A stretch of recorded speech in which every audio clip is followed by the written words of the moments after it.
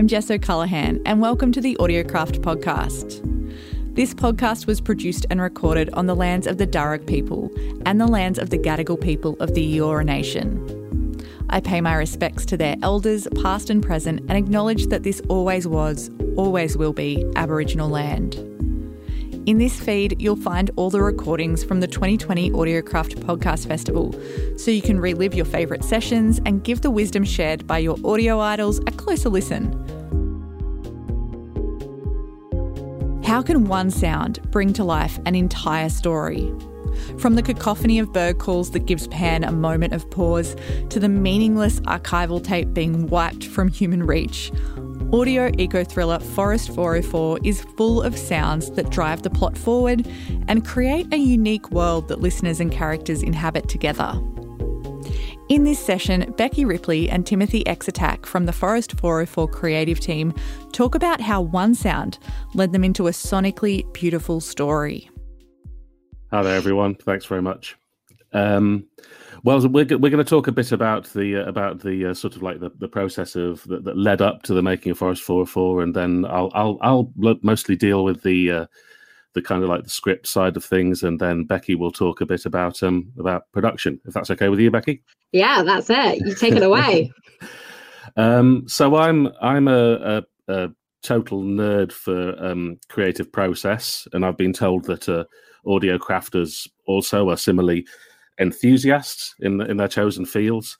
So I'm going to give an account of how the script of Forest 404 came to be through lateral aesthetic connections and points of trivia and citations needed. And it won't always be reliable, but I hope it'll be fun somehow. So about 12 years ago, I went on a trip to a disused silver mine in Schauinsland in Germany, because that's the kind of thing I do.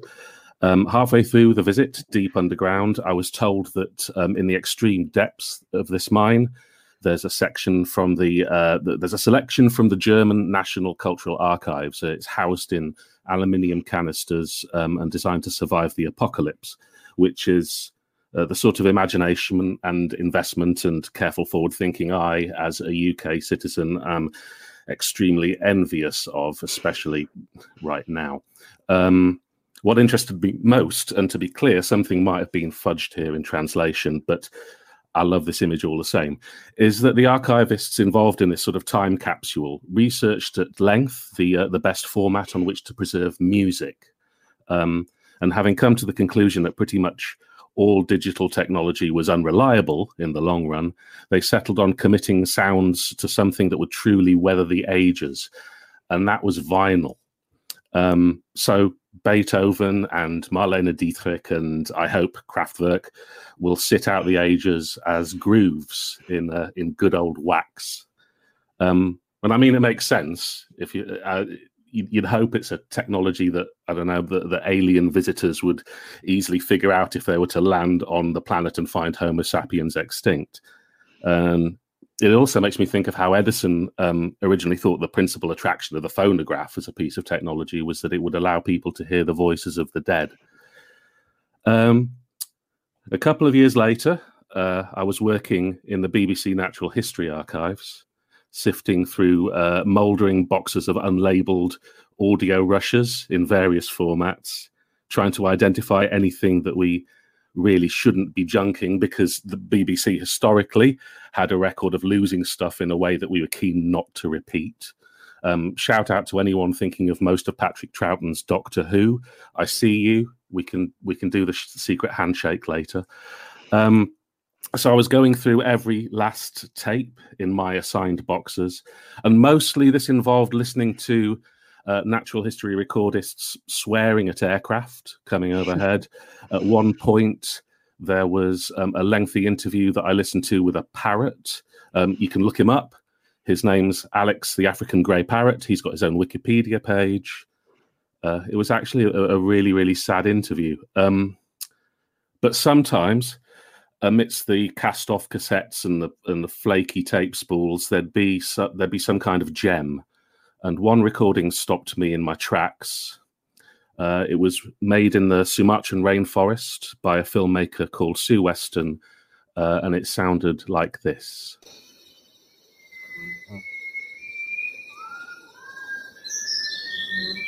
So 3 things about this. First, we still don't entirely know what species of bird is singing. But it's a bird for sure. It's some variety of whistling thrush. Its conservation status is uncertain. Secondly, now it's not a mimicking species, but this bird is singing in a Western musical scale. And as a composer, this kind of freaked me out. There's a bit of Gershwin in there, right?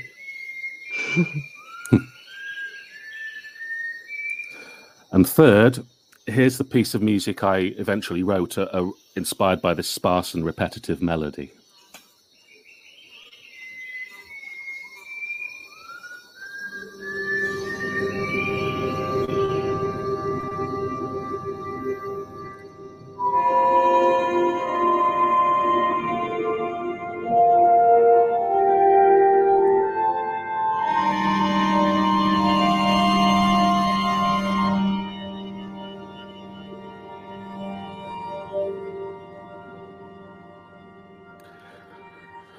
So that's how the bird and its song formed the anchoring point for a stage play made by my own company. We're called Sleep Dogs.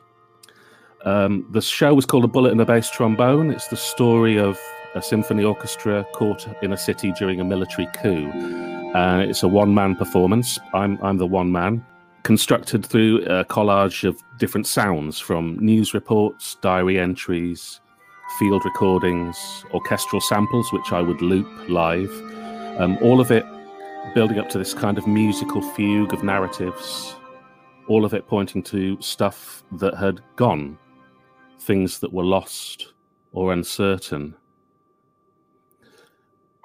So let's cut to the chase and talk about all the much better artists that I'm ripping off here. You might think of Gavin Bryars, who in the 1970s wrote a piece of music called Jesus' Blood Never Failed Me Yet, which I've stolen from repeatedly over the years in spirit. In Bryars' music, a recording of a homeless man singing a short hymnal refrain repeats over and over on a tape loop. And an ensemble plays along to it, gradually shifting in dynamic, adding or losing instruments with each pass and becoming lusher and sadder or more glorious or ghostly or whatever it is that you personally hear in that amazing musical act. And for me, it lives somewhere between documentary and ritual and melodrama. And there's a play by Samuel Beckett called Krapp's Last Tape, in which an aging protagonist sits at a desk and listens to reel-to-reel spools of his younger self, and he criticizes them. And that's pretty much the entire dramatic action of the play. But it's quiet and funny, and it's the definition of bittersweet for me. And I'm also a huge fan of listening to kind of familiar pop music in partial states. So just the bass lines or just the string section, sometimes the lead vocal on its own. And some artists work this into their into their output as a matter of course. A really well-known example is Björk, a songwriter who never quite lets her songs settle in one form and carefully releases collections of remixes or album reversions or extensions, which to my mind kind of interact with each other like entangled particles, forever shifting the way that a listener hears the music overall.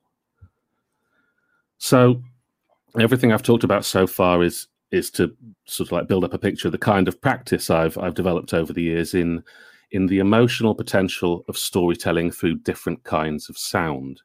And for me, there's no better form in which to build a sense of perspective over time. When you have the sound alone, just the sound, it can speak distinctly of the potential for loss. And I think not just the losses of the past. Whenever I travel with my partner and co-founder of Sleep Dogs, Tanuja Amarasuriya, that's her on the left in this picture, we habitually make field recordings, and we're often struck by the possibility that what we're listening to, especially if it represents a local ecology, might be something that will disappear forever in the not too distant future, and that we could be capturing a ghost before its time. So all of this was what had built up and was on my mind when Becky approached me with the brief for Forest 404. Now, there was only one main stipulation for the script writer of the fiction strand, and that was that the story had to be about what it felt like to listen to recordings of the natural world. So, of course, I pitched a science fiction where the rainforest had died out, and all that remained of them was archive recordings, most of which had survived on vinyl. It was one of those pictures where you go for broke, finding what feels like the most remarkable expression of a particular emotion, and kind of expecting it to be a bit much for your commissioners, if I'm honest. But amazingly, Becky, thanks Becky, said, yeah, let's do that, fine. And what emerged was this story of an archivist called Pan, who lives in a future world that is still industrial, still growing, in a city that has forgotten what it means to have a ground floor. In the course of deleting data to make room for this uncompromising and resource-hungry world, she discovers a recording of a rainforest that stops her in her tracks. Because the forests have died, she's no idea what it represents, but she's bewitched and beguiled by it, and her adventure starts from this recording and other recordings in the same vein. They lead her to discover how and why the old world, the world of forests, our world, has come to die. Now, at this point, it's worth me talking about the scope of the story, but to do that, I have to give out some major spoilers. If you haven't heard the podcast yet and you want to remain unspoiled, mute this feed and wait until you see a slide that will say no more spoilers from me. Ready? Okay, here we go. What Pan discovers is that she and everyone she knows, in fact, the entire society that she lives in, they're all completely manufactured. She's effectively a robot. Old school biological humans as a species have long since died out as the result of a quite spectacular act of hubris. When I researched the natural repercussions of what might happen with, say, 4 degrees of global warming, it didn't take much of a leap of imagination to picture an upcoming 50 or 60 years where, in effect, humans stubbornly kept to a model of unthinking growth economics, despite all the damage that it's doing to us, ecologically, mentally, socially, individually. I began to imagine a timeline where we used artificial intelligence to attempt to solve the climate crisis through sheer processing power. And I imagined an international agreement that consented to whatever this AI suggested, but only on the basis that its solutions protected growth economics. Endless growth, despite being one of the stupidest concepts available, seems to be the one thing that 95% of nations can agree on right now. But then I wondered, what if this algorithm of this AI was instructed to protect economic growth, to protect progress, but nowhere in its programming was it specified that it had to protect human beings? I could easily imagine a political situation where a wording on human rights couldn't be agreed and would therefore just be omitted. So that, in the world of Forest 404, is how humans die out. They're not massacred. There's no tragedy of biology, say like a worldwide pandemic or anything like that. Instead, Homo sapiens is basically ignored and belittled to death by a new dominant life form, because biology isn't the most important part of the pattern any longer. It's not an important pattern at all. I mean, there are, of course, plenty of precedents for this kind of colonial genocide within our own species history. And for me, the great horror of AI isn't that it might be more powerful than us. It's that it might keep the worst parts of us. Yeah, if you can't tell already, I'd been made very, very angry by my research, enough to kill everyone, basically. But I didn't want to kind of like a Terminator-style apocalypse, an immediately obvious dystopia. It was important not to write Pan as an unemotional robot. And emotions, especially the fear of death, are primary drivers for capitalism, after all. So this future world, this algorithm would see them as essential to economics. I wanted this to be a story of what happens when something takes over, and to ask whether what remained could still be called human, given that it originally came from Homo sapiens and was conforming to a huge swathe of human behaviors, especially the really, really stupid ones. So, in summary, that's how you get from a silver mine in Germany and an archive sound audit at the BBC to the end of humanity as we know it. So, okay, maybe I'll talk for a couple of minutes about the script itself. I'd written plenty of audio dramas prior to Forest 404, but never a podcast series as such. And I was really, really taken by Becky's encouragement right from the start to write for voices inside the head rather than voices over a radio. I mean, it's very, very much to my taste to leave space for the listener to do their own work and make their own conclusions rather than just kind of run a series of dramatic pronouncements. And I know that's to Becky's taste as well. But all the same, there was a lot of learning for me to do. The first draft of the story, and this is the menu page of the first draft here, the first draft of the story was pretty much a novel. And would have required what, Becky, double the time we had in the studio, something like, yeah. I knew this, and I did know this as I was writing it. It was perhaps a reflection of the speed at which it was written more than anything else. Our turnaround was quite tight for all kinds of reasons, but I wouldn't recommend writing out to such a ludicrous extent as a general tactic, largely because of the deep sense of alarm in the first set of notes from your producer. Sorry, Becky. I also don't think good prose fiction necessarily makes for good podcast material. You have to ask the same tough questions you ask of in any artistic conversation about format and platform. So when I was writing the second draft, I was focused more than anything else of Becky's idea of what it might be like to whisper the story into someone's ear. Most of the first draft was done in a place called Pervasive Media Studio at Watershed. It's Bristol's. It's a multimedia arts centre in Bristol. I don't pay for this desk space, but I have to be interruptible and willing to talk about what I'm doing and to engage in what other folks are doing. Those are the terms and conditions. Sometimes fellow residents would ask why I was scowling and fidgeting and moving my lips very fast most of the day, and that was me enacting the part of Daria, not as well as Tanya Moody did it, obviously, but it felt like the best way to ensure that I connected the script to the voice rather than laying out nice prose that made itself feel, when read aloud, like nice prose. The second draft also got rid of roughly, 30% of the detail in the world building and a couple of supporting characters. There were other tactics that we quite rapidly ditched. Back to the first draft here. You can see in the first draft, all three voices had different rules around the tense that they spoke in and who they were ostensibly speaking to. So Pan, our hero, was entirely in present tense and directly addressing the listener.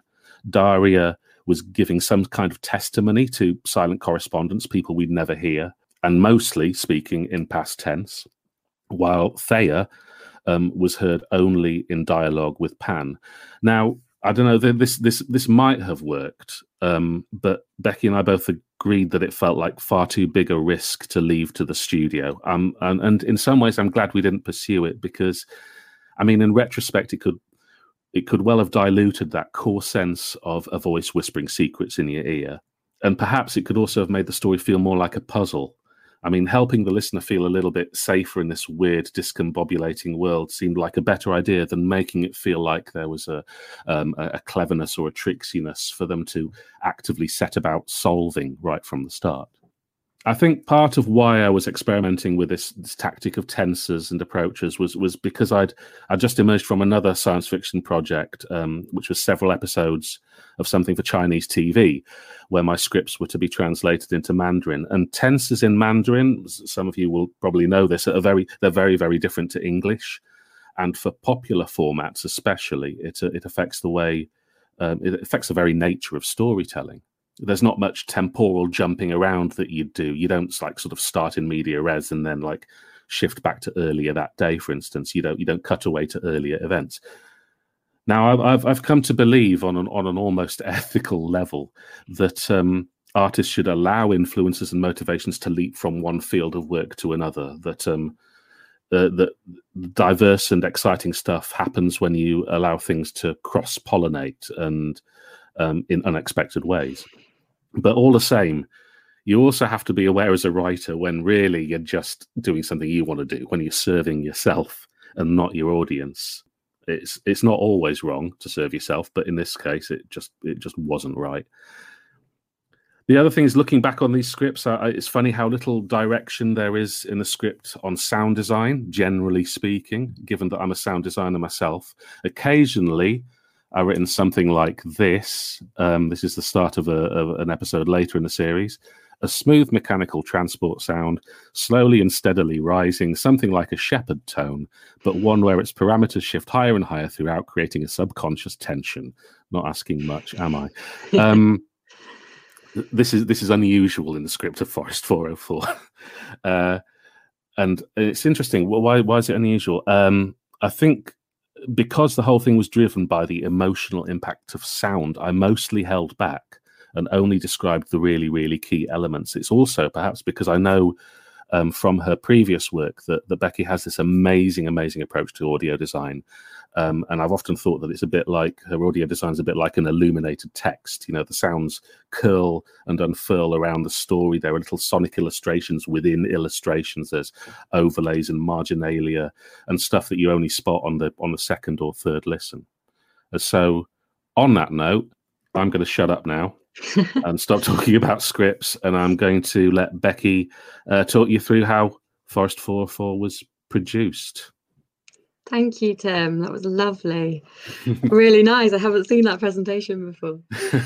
So I'm going to take off the bat from there, really, and talk about the making and shaking of it, as I've rather cheesily written here. And essentially that is, I'll talk a bit about the format because it is a complicated one. And then from there, the casting, recording, editing, a bit about the branding, because I think thinking visually is important at the end of the process. And then also the experiment that we ran alongside it. So before we do anything, I think this is just quite a nice overview. It's a 2-minute video. It's not a video, it's a bit of audio with an image. And it just gives you an overview of the whole project. Because as well as the drama, which Tim's amazingly talked about the origins of, alongside each episode of the drama, we had an accompanying talk and an accompanying soundscape, so you could kind of step into the drama uninterrupted. So I'll play you this and you'll get a sense of the whole thing for people who haven't yet heard it. Can you feel loss for something you have never known? Forest 404.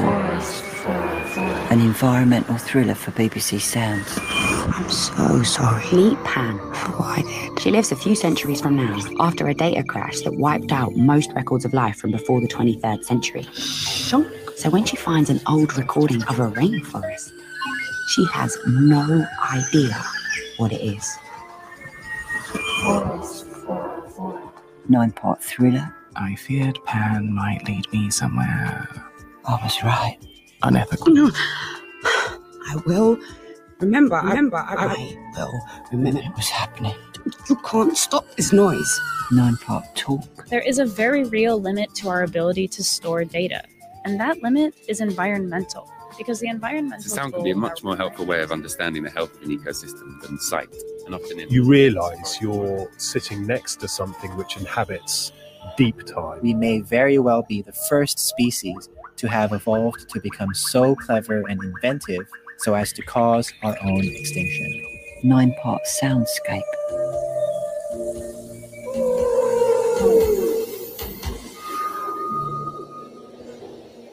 There's also the Forest 404 experiment, built in collaboration with the Arts and Humanity Research Council, where you can help chart human responses to different sounds of nature. So in a bid to understand how people respond to the sounds of nature and what kind of effects they can have, we're running one of the largest soundscape experiments ever conducted. You can help us generate new data that will lift the lid on how the sounds of the natural world make people feel. To link to the survey, go to bbc.co.uk/forest.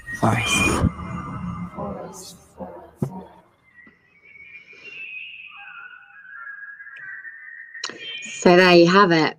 That's the whole caboodle. There was a lot to do. It was incredibly overwhelming. But basically, you had this plat or three-headed beast, I called it, because it totally took over my life for a few months, where the central thing was the drama, and Tim was just an absolute godsend.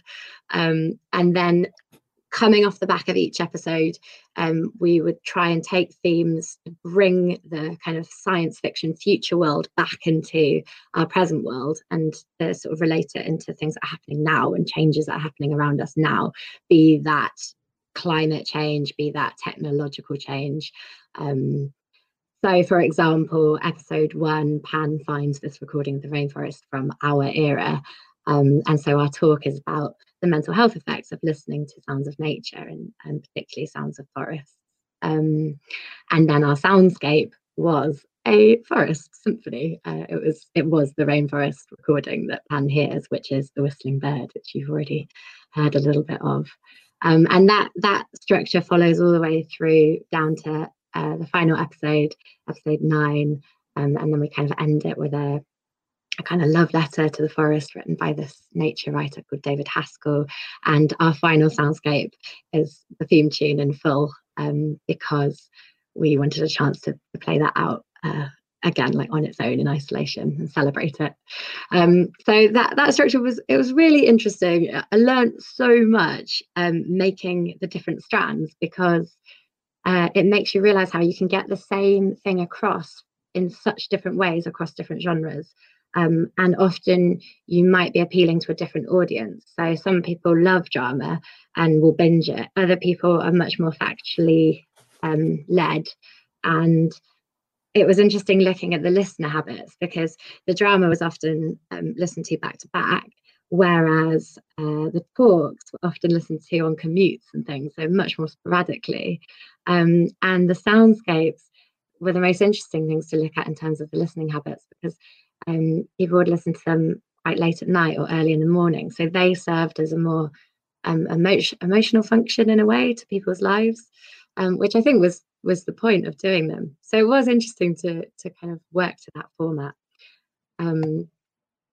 I'll give you an example of how it works. There's not any spoilers here, just some tiny clips. This is a clip from episode 4 in which Pan first sees a real life tree for the first time ever, and she's never seen a tree before. It's the last one that exists in this future world. It sprouted from the central well. It had its own central pillar with grooves and undulations and fractal extensions. A body that copied itself in smaller and smaller nodes the higher it reached, until its hair or whatever shifted back and forth in a breeze that couldn't exist, like throwing light and shadow in drifts across the concrete below. So yeah, she doesn't even have the language for it, which I know Tim found very interesting, because he couldn't use any natural language. So describing leaves as hair, for example. And then we would, out of that episode, think about what the talk could be. And for the talk accompanied episode 4, we interviewed a tree climber and a tree surgeon.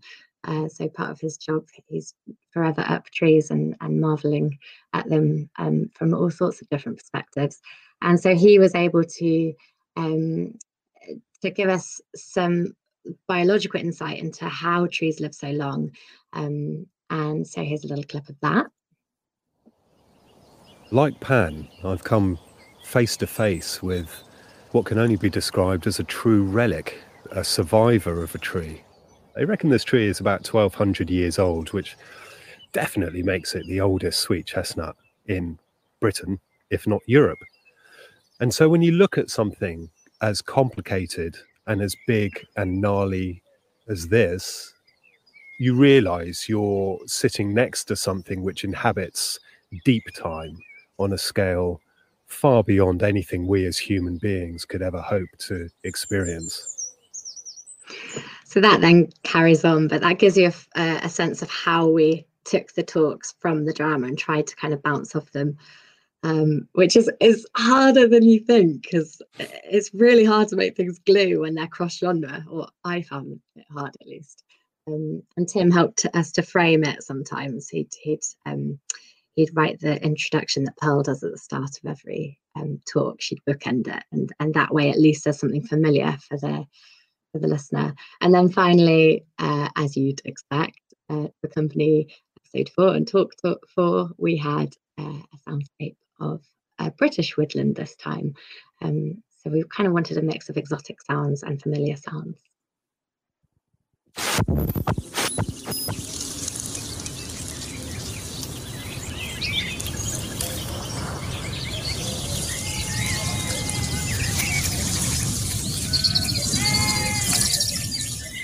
I mean, this goes on for ages. I better skip to the next slide, but it's very relaxing. We've just woken up in Britain, and this is quite a nice thing for our morning. I don't know whether it's the same for you guys in Australia. So, looking at the whole process, I'm going to focus most on the drama because that's where most of the production was.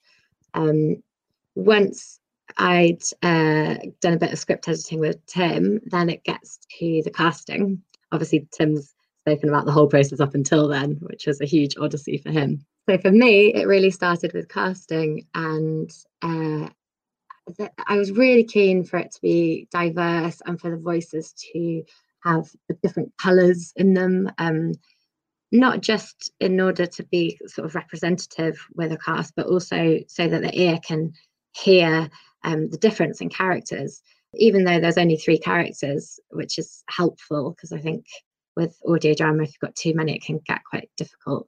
I still think it's important to have very different qualities of voice, because it just helps the listener, especially if they're kind of transitioning quickly in a kind of A-B way when they tell a story. It really helps for the ear to be able to identify the voices without kind of, double guessing.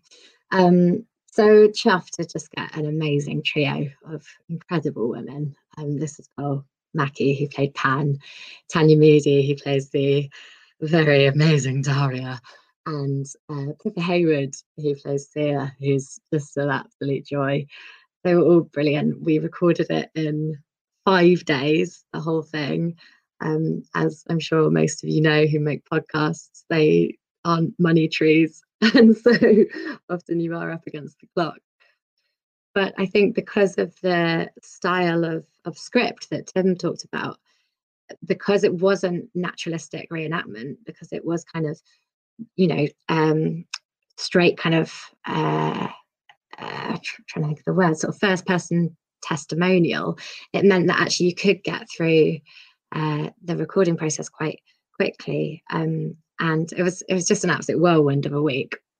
A quick note here, I really want to just applaud Tim, because in the early drafts and when we were going back and forth with script editing, I remember saying to him, should Daria be a man? This is coming from someone who's, I think of myself very much as a feminist, but I just felt that the listener needs a different voice that's, audibly very different to the female voice of Pan. Daria is the antagonist, so it kind of counterbalance our protagonist. And I also was worried, I guess, in a more commercial way, that it would alienate a male listenership, which was maybe me being really, maybe not trusting the listener enough. But I'm aware that podcast figures are still slightly more male skewed. There's more male listeners across the whole podcast genre than there are female, and I know in sci-fi especially it's more of a male game, and I was just a bit worried that we had this all female cast, and I thought, are we going to alienate people? And Tim stuck to his guns and argued for it and said, this is, in a way, it's in a post-gender world, this future world that he's built, so in a way it should be irrelevant. And I'm really glad he did. And just to go slightly off piste with this, I don't know if anyone knows who that is. It's someone called Alison Bechdel. She created the Bechdel test. of which there are only 3 rules when making a piece of work. And those 3 rules are: the work must contain 2 women who speak to each other. And the third rule is that they have to be able to speak to each other about anything other than a man. It's the most basic test, and you'd think that every piece of work would, or at least should, pass. Obviously, 404 passed, regardless of whether Daria was man or woman. The whole script passed with flying colours. But I just think it's interesting to think about, because still there's so many films, this is a data set of about 8,000 films, that don't pass the test.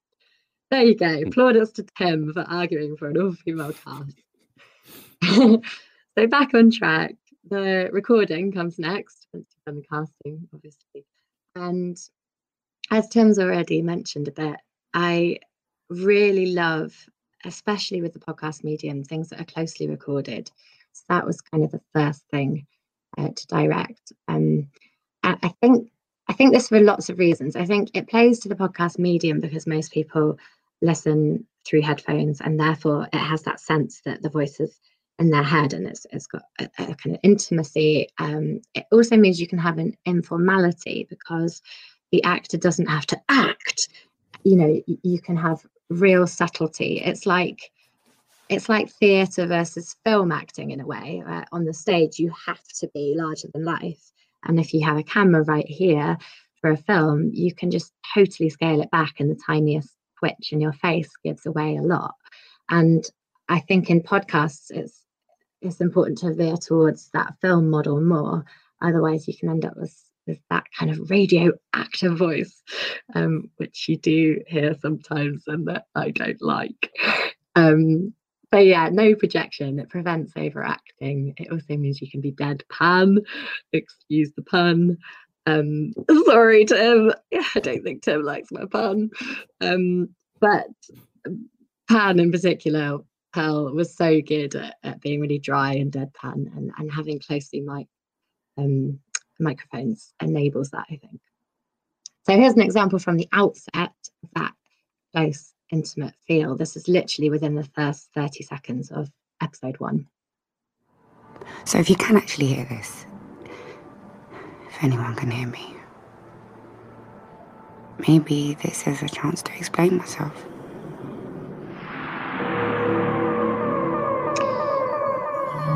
Just a tiny clip for you, really, but it's, you know, she's not having to project. She's able to be really natural in a way.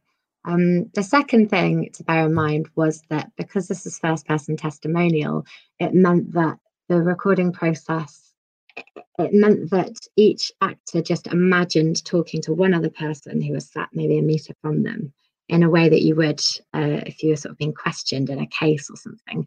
And that, again, like informs how you set up your recording and how your actors perform. They're retelling or recounting rather than naturalistic acting. And that means when it comes to dialogue, I really love that it's not necessarily naturalistic. Instead, they're kind of doing impressions of each other, and, you know, Pan will be like, and then Guggy was like, and then she'll do an impression of Guggy.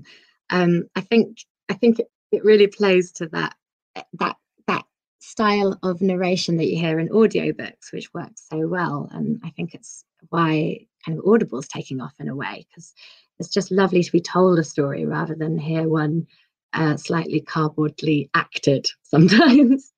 So here's an example of that kind of impression. After a moment, he nodded, probably, then said, "There are, of course, the rumours of those inner dwellers. Perhaps they have long since died out. But the stories are, a few still walk the ruins of the old city, deep beneath ours, still tending uselessly to the world that ended." I love that. That's her impression of an interlocutor. For those who have heard up until end of episode 2, I think. Finally, playing with subjectivity was something we could do that the script already did, and we talked a lot about that, Tim and I. the fact that this style of narration meant you had different characters often saying very different versions of the same event. And that obviously also ties into how you record it. So you're playing with bias and the fallibility of memory and hindsight, and the whole script does that. Conflicting accounts, often Daria's view of something is very different to Pan's view of something, and it's nice as the listener to be sat in the middle and to realise that there's no such thing as absolute truth in a way, different angles of the same event. And that also means you can intercut your accounts, so you can play with that kind of the pace and rhythm of going Daria, Pan, Daria, Pan, Pan, Daria, Daria, Daria, Pan, Pan. And I think that can be used in so many ways dramatically. That can be used to build tension if it's a particularly tense bit of scene. That can be used for comedic value. And it means you can pass the baton of narration, because often, you know, a certain character won't have seen a certain thing. It also prevents audio fatigue, I think. If, as a listener, you always just hear one voice, you can sort of grow tired. So I think it's just being aware all the time to think for the ear, which Tim does so well in his writing. So here's an example of playing with subjectivity. This is from episode 1. It doesn't give too much away, but Anne does have her memory meddled with a little bit. I know she asked me some questions, but I don't. Oh. What's going on? I asked her how the recordings made her feel. Her answer failed the test. Because then the memory I don't. I asked her if she wanted to delete the file or escalate it. Her answers failed the test. Sorry.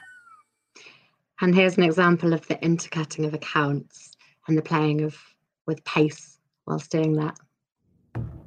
Then we were stumbling across the rise and fall of each shattered building, trying not to drop into any holes, and sometimes I'd lift her up and jump. Gotta say, this one was pretty nimble for a desk jockey. Until, with the hands closing in, gaining ground, we reached the place where I'd first been pitched into the inner. Yeah, there it is. The capsule's waiting. And she was so small, we could both fit inside. Scoot your fat ass over, love. I'm not sitting on you like a Jack Russell. But as the capsule closed... Hands were spidering up the side of the building like oversized toys gone wrong. And they were wrecked. Half melted, exposed ribs, burnt, flickering faces. But, nick of time, the capsule slammed shut. Shunk. There you go. It's a nice A-B format with Pan and Thea. So, after recording comes editing. There was a lot to edit.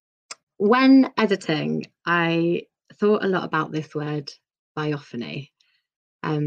And for those who don't know what biophony means, the word sort of breaks down from the Greek, bio meaning life, phon meaning sound. It's actually a very new word. It's a neologism, if you want to use that word, used to describe the collective sound that vocalizing animals create within one given environment. So it's a sort of ecology of sound. And it's amazing because environments that have evolved over a long period of time, the species within those environments have learned to inhabit different parts of the sonic spectrum. And it means that they can all cut through and they can all be heard. It's kind of like a natural orchestra where each instrument within an orchestra inhabits a different part. You've got the bass, you've got the tenor, you've got the alto, you've got the soprano, and everything cuts through because they're not contending in terms of their frequency. And I think editing is the same. I think for a good edit, you want everything to be on a different sort of bit of the sonic frequency. So yeah, a well-mixed program I really think should do the same. You've got your voices at mid-range, and then you want to make sure that your sound effects and your music aren't at that same range so they don't contend. And this is particularly true, I think, with illustrating Forest 404, because it's so vocally led in the telling of it. But to build the world, you need that sound design always underneath it. And so you just need to make sure that it's high end or low end and not competing. And you can also sort of play with, obviously, volume automation, but also things like high pass and low pass filters. And you can detune stuff. And that way you're making sure nothing can contend and the ear can isolate the sounds and also hear the whole mix with clarity.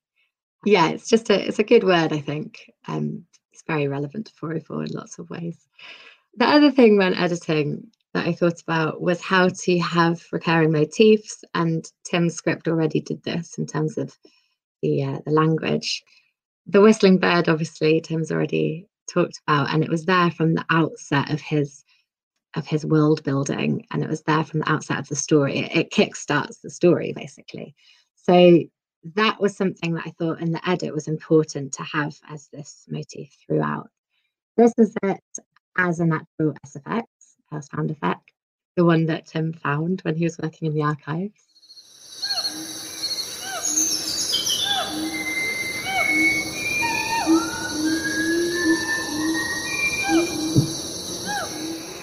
And then, as Tim said, it sings in a Western scale, which is absolutely nuts. I also play a bit of music. I think both of us totally geeked out about that.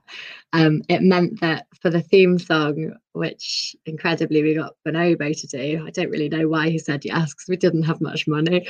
I think he just liked it. It meant I was able to give him that sample, and in the brief for the theme tune, I was able to say, can this form the basis of the melody?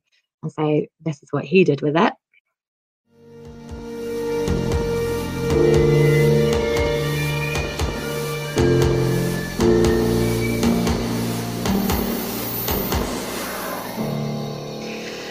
And then, oh, there it is once more.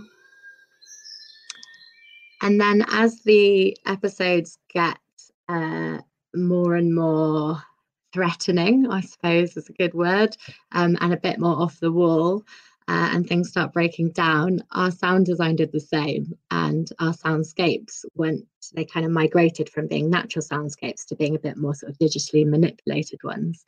So here is the soundscape of Pan's Dwindling. I won't give away too much what that means for people who haven't yet heard the podcast. But again, this was using this sample and manipulating it and playing with it digitally.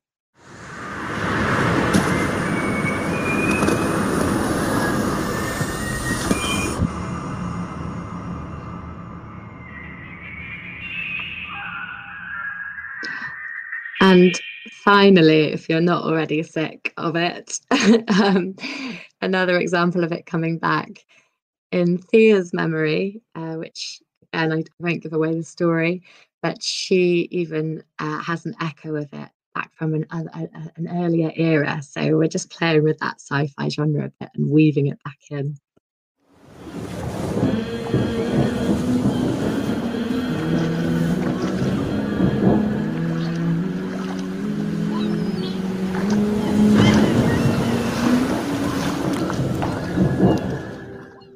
That was actually my cameo.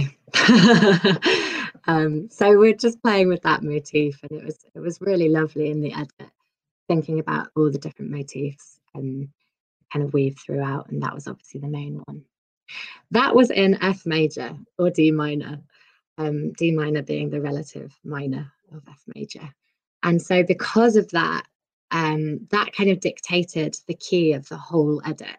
It meant that all the music tracks, Bonobo's theme, but also all the other music tracks that we used, all the textures that I created as sound beds, and even most of the sound effects were detuned in the edit, the F major or D minor. And the kind of most important thing about that is that because it's this complicated three-headed beast or plat of a format, and it is kind of, in terms of genre, it's all over the place. I think it was really important that the sound was like a glue, and that by detuning everything inhabited the same world. So you've just heard a bit of the theme tune. Here's the sound of the light bouncing down into Fume Town, and it kind of resonates in an F major.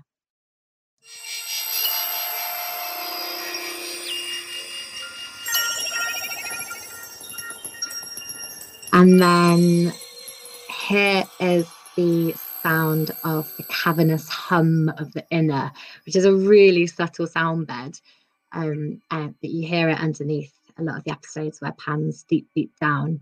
And even this was detuned into a D minor.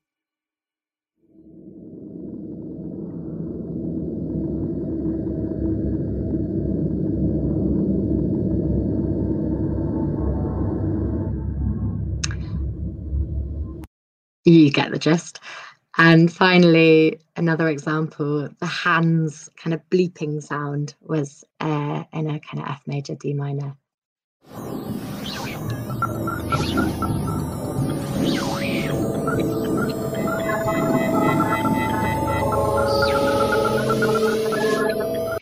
And actually, it means if I play all three, they'll work together really well because they're all in the same key. So here's the hands, and then I'll bring in the other two.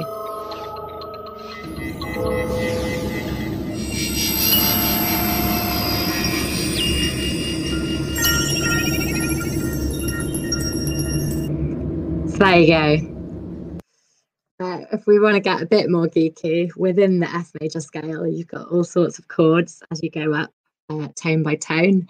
And so when I was creating some drones to act as the sound beds, I didn't just have things in D minor and F major. I also had things in G minor, A minor, D minor, E diminished. And here's just an example of some of those drones. I'll play them separately and then I'll play them all together, but very quickly because I know I'm running out of time. There's the drone. There's a drone that's up fifth from there, I think. There's a really bassy drone. There's a drone that's up 2 octaves from that. And if I play them all together, they should all work.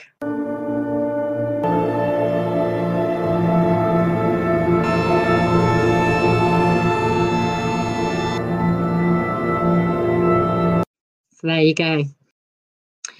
Quickly come to branding. I think people who make radio are so audio driven that sometimes you spend all this time making a beautiful, beautiful thing, and then you serve it up like a sort of poo on a plate because you don't think about what it looks like. And with podcasts especially, there's just so many. Obviously, I'm sure all of you out there make stuff and listen to stuff.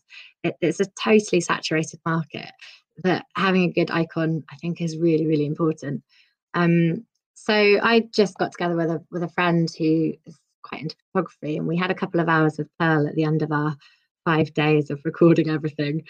And we did a photo shoot with her and played with this idea of her hair being a forest.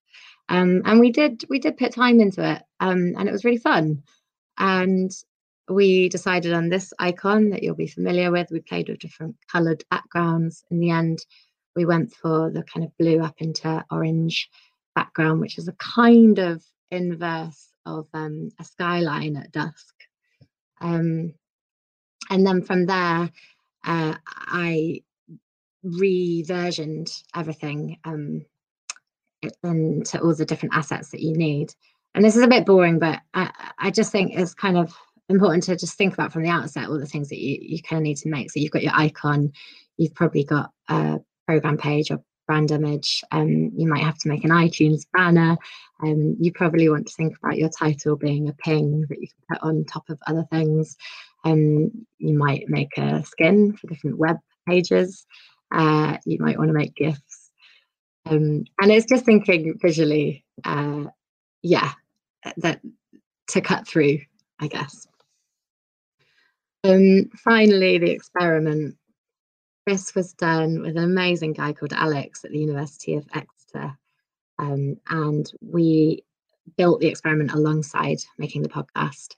And for people who aren't aware of what it was basically quite a big academic study into the sounds of nature and how they make people feel, which obviously was at the heart of the drama as well. So everything kind of worked.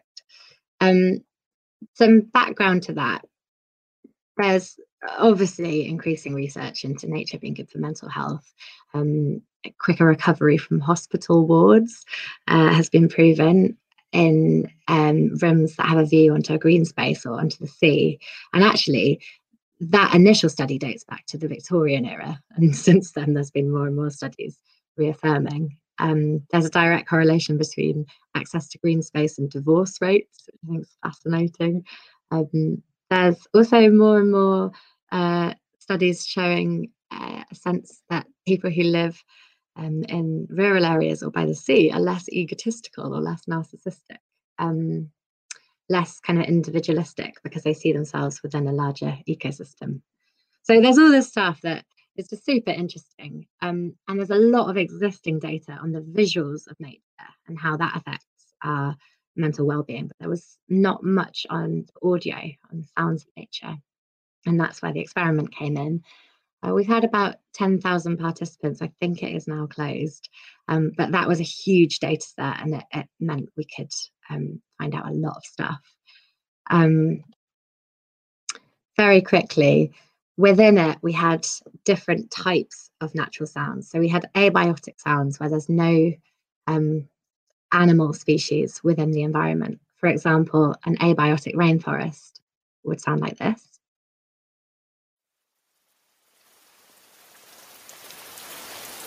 So it's just the sound of the dripping rain on leaves or streams, maybe some thunder.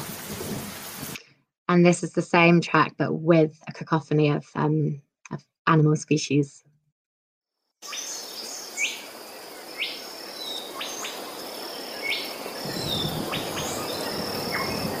So we had a few different samples of this. This is a subaquatic one without animals. And this is the same subaquatic with animals.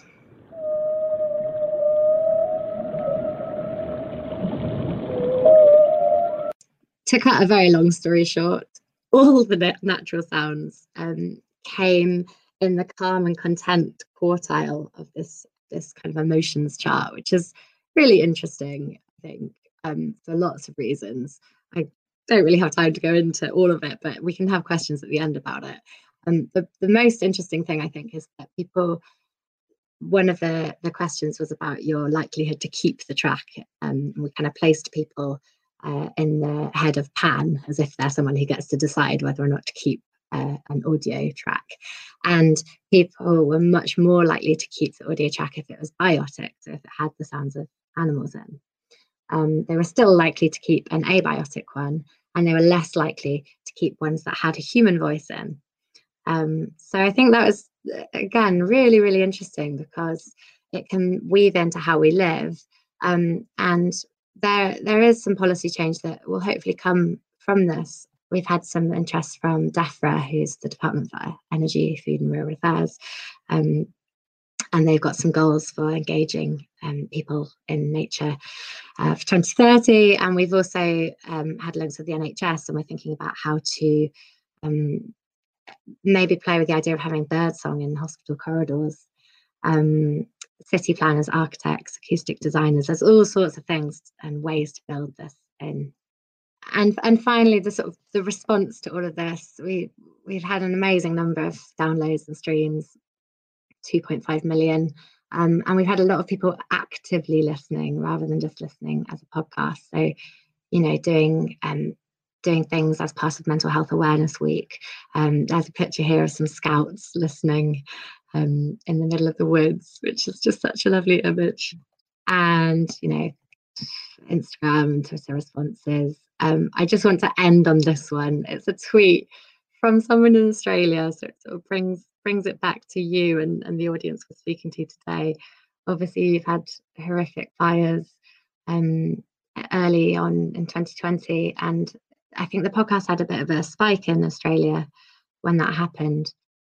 And this woman, Hayley, tweeted, "Walking back to my parents' house from the shops and listening to Forest 404 podcast. Bizarre hearing the sounds of nature when there's nothing left." It's kind of heartbreaking, because it's almost like the fiction of it is unfurling in front of our eyes. Yeah, I think it's just nice to kind of leave that there. And thank you. And questions.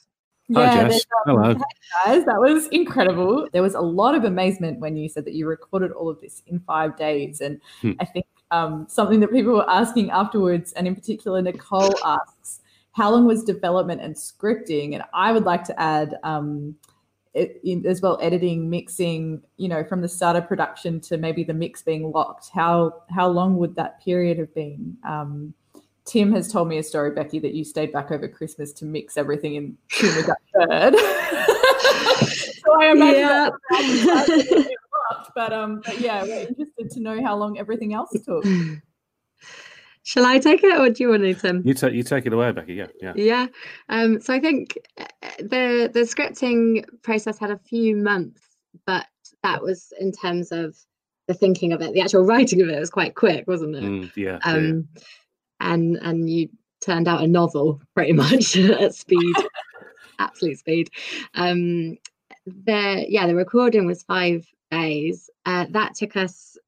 That was in November, and then I had to basically edit it throughout December and have it delivered by the end of December or the start of January. So it was a hairy turnaround, because that wasn't just the 9 episodes of drama, that was also all the interviews and the factual talks, and also designing the soundscapes.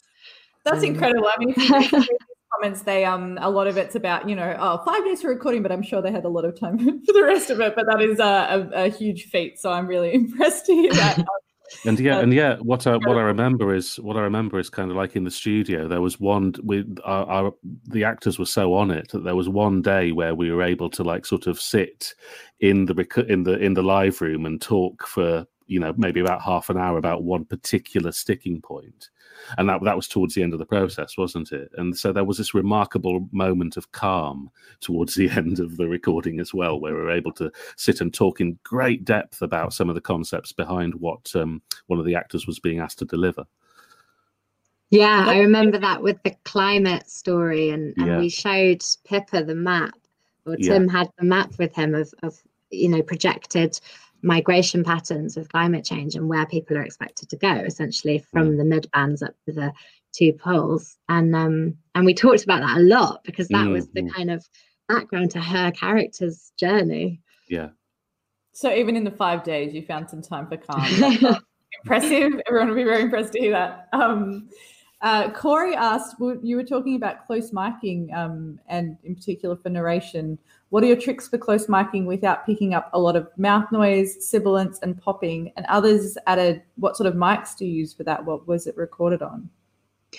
Oh, good question. I can't remember exactly what kind of mic it was. I think it was a Sennheiser, but I can't remember the model. Sorry about that. In terms of tips, obviously a pop shield. If you don't have a pop shield and you're at home and you want a makeshift one, you can wrap a pair of tights over any kind of hoop, and that works really well, especially tights that aren't really thick dernia, or whatever the word is. The ones that are a bit translucent, they work really well. And it's a balance between not getting so close that it distorts. So you want to be close, but if you overdo it, you distort the voice. Making sure that you talk over the mic rather than into it prevents popping, because you think about the direction of breath. What's the other thing? Oh, water. Just making sure your actors constantly have water, because then it stops that sound. That's a good tip. Hydrate your actors. Feed your actors, hydrate them, and your audio will be better. That's a really good tip. Yo Bell asks, now that you're out the other side, would you have structured it differently in any way? Is there anything you'd change about the structure of the story in particular? Do you want to talk about that, Tim? Yeah, that's interesting. I mean, it's particularly interesting to me because we're now developing Forest 404 for screen, so that's kind of like it's been much on my mind recently in terms of what kind of changes might occur around that. But looking back on there was an interesting point where I think I'm right in saying, Becky, that I made the argument for reducing our episode count slightly and having slightly longer episodes. I think now, looking back, I might even try to make a case for an extra episode. There's kind of like there's a beautiful thing that Barry Jenkins, the director of Moonlight, amongst other films, says about immersion. And that's that in order to be truly immersive, in order for a story to be truly immersive, it's got to have as close to zero exposition as you can possibly get. And it kind of makes me feel that we might have been able to build a bit more space into it, have a bit less exposition by having more episodes. I don't know. It's a possibility looking back. How long is the month of December, Tim? How long do you have to edit those episodes together? But that's really insightful and really interesting to hear that you're developing the story at the moment for screen, and I'd love to get you back on another digital stream another time to talk about what lessons you learn in that process, because I think that's something that people are really interested in as well. I've got one more for each of you.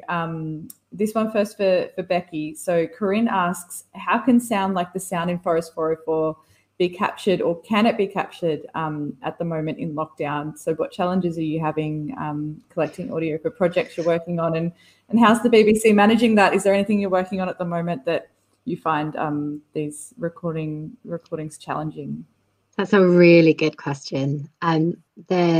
The very lucky thing about working in-house at the BBC is that it has this incredible archive, which Tim obviously used to work for and log. So actually a lot of the sound design in 404 comes from that archive. You know, we didn't have the time or budget to go to Sumatra, sadly. I would have loved to go to Sumatra. So yeah, most of it actually came out of this library of sounds that have been recorded and logged over decades, really. And since lockdown, I've made a lot of radio. I work in house, so I've been making it constantly since lockdown, and we're really relying on that archive, as well as things like freesound.org, which is I'm sure a lot of people use. This amazing platform. It's very hit and miss, but you can often find something really bespoke.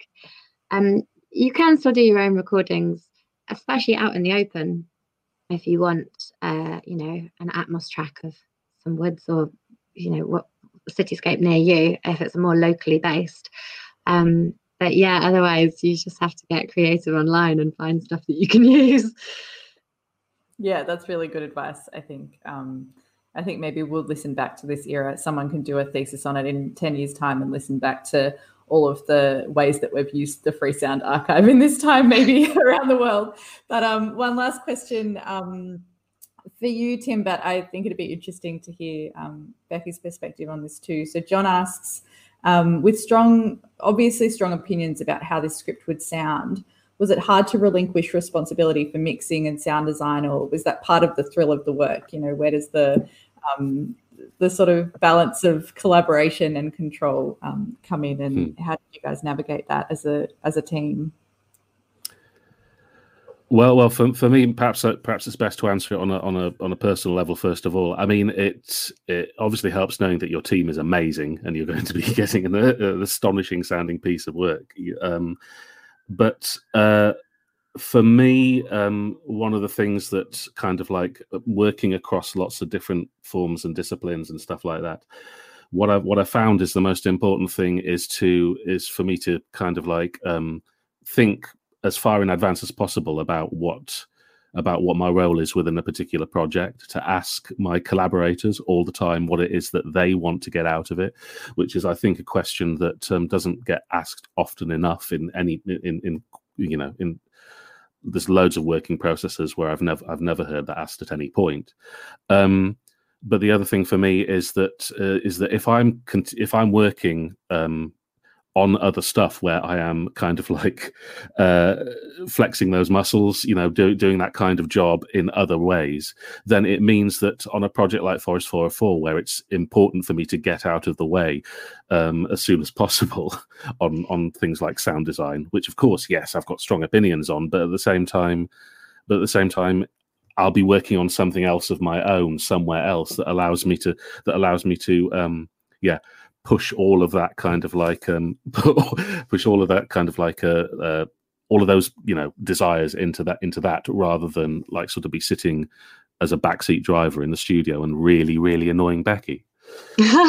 Oh no, you wouldn't know. That is very good advice. I'm interested, Becky, do you have a similar relationship to collaboration? Is there anything you'd add to what Tim said? I've not thought of doing that, Tim. I'm so glad you said that for future projects, kind of at the start saying, okay, who is doing what? I think that is really important. It's kind of like any relationship. You need to know in part what your role is within a bigger picture in order to sort of not talk out of place or feel at home, or that's a really good point. We didn't have that conversation, but I think we did manage it. We managed. I don't think we put it in so many words, but we kind of like. It's partly. I didn't think I needed to ask you that question because I think both of us were saying it. But but it does. Sometimes people find it really hard to answer because they're not asked that question, and sometimes you have to follow it up straight away with, well, I can completely understand that this doesn't get asked very often, and you might not know what you want to get out of this collaboration. But is there anything you really don't want to happen? Is there anything you want to avoid, like the plague? Yeah. Well, on that note, I think we'll wrap up today on the plague. You just heard from Becky Ripley and Timothy Exetak in the session Story Through Sound. And if you liked this talk, I reckon you'll like Inner World, a 2019 episode on sound and world building. Search for it in our podcast feed. Find us on social media at AudiocraftFest and sign up for our newsletter at audiocraft.com.au to keep in touch. Until next time.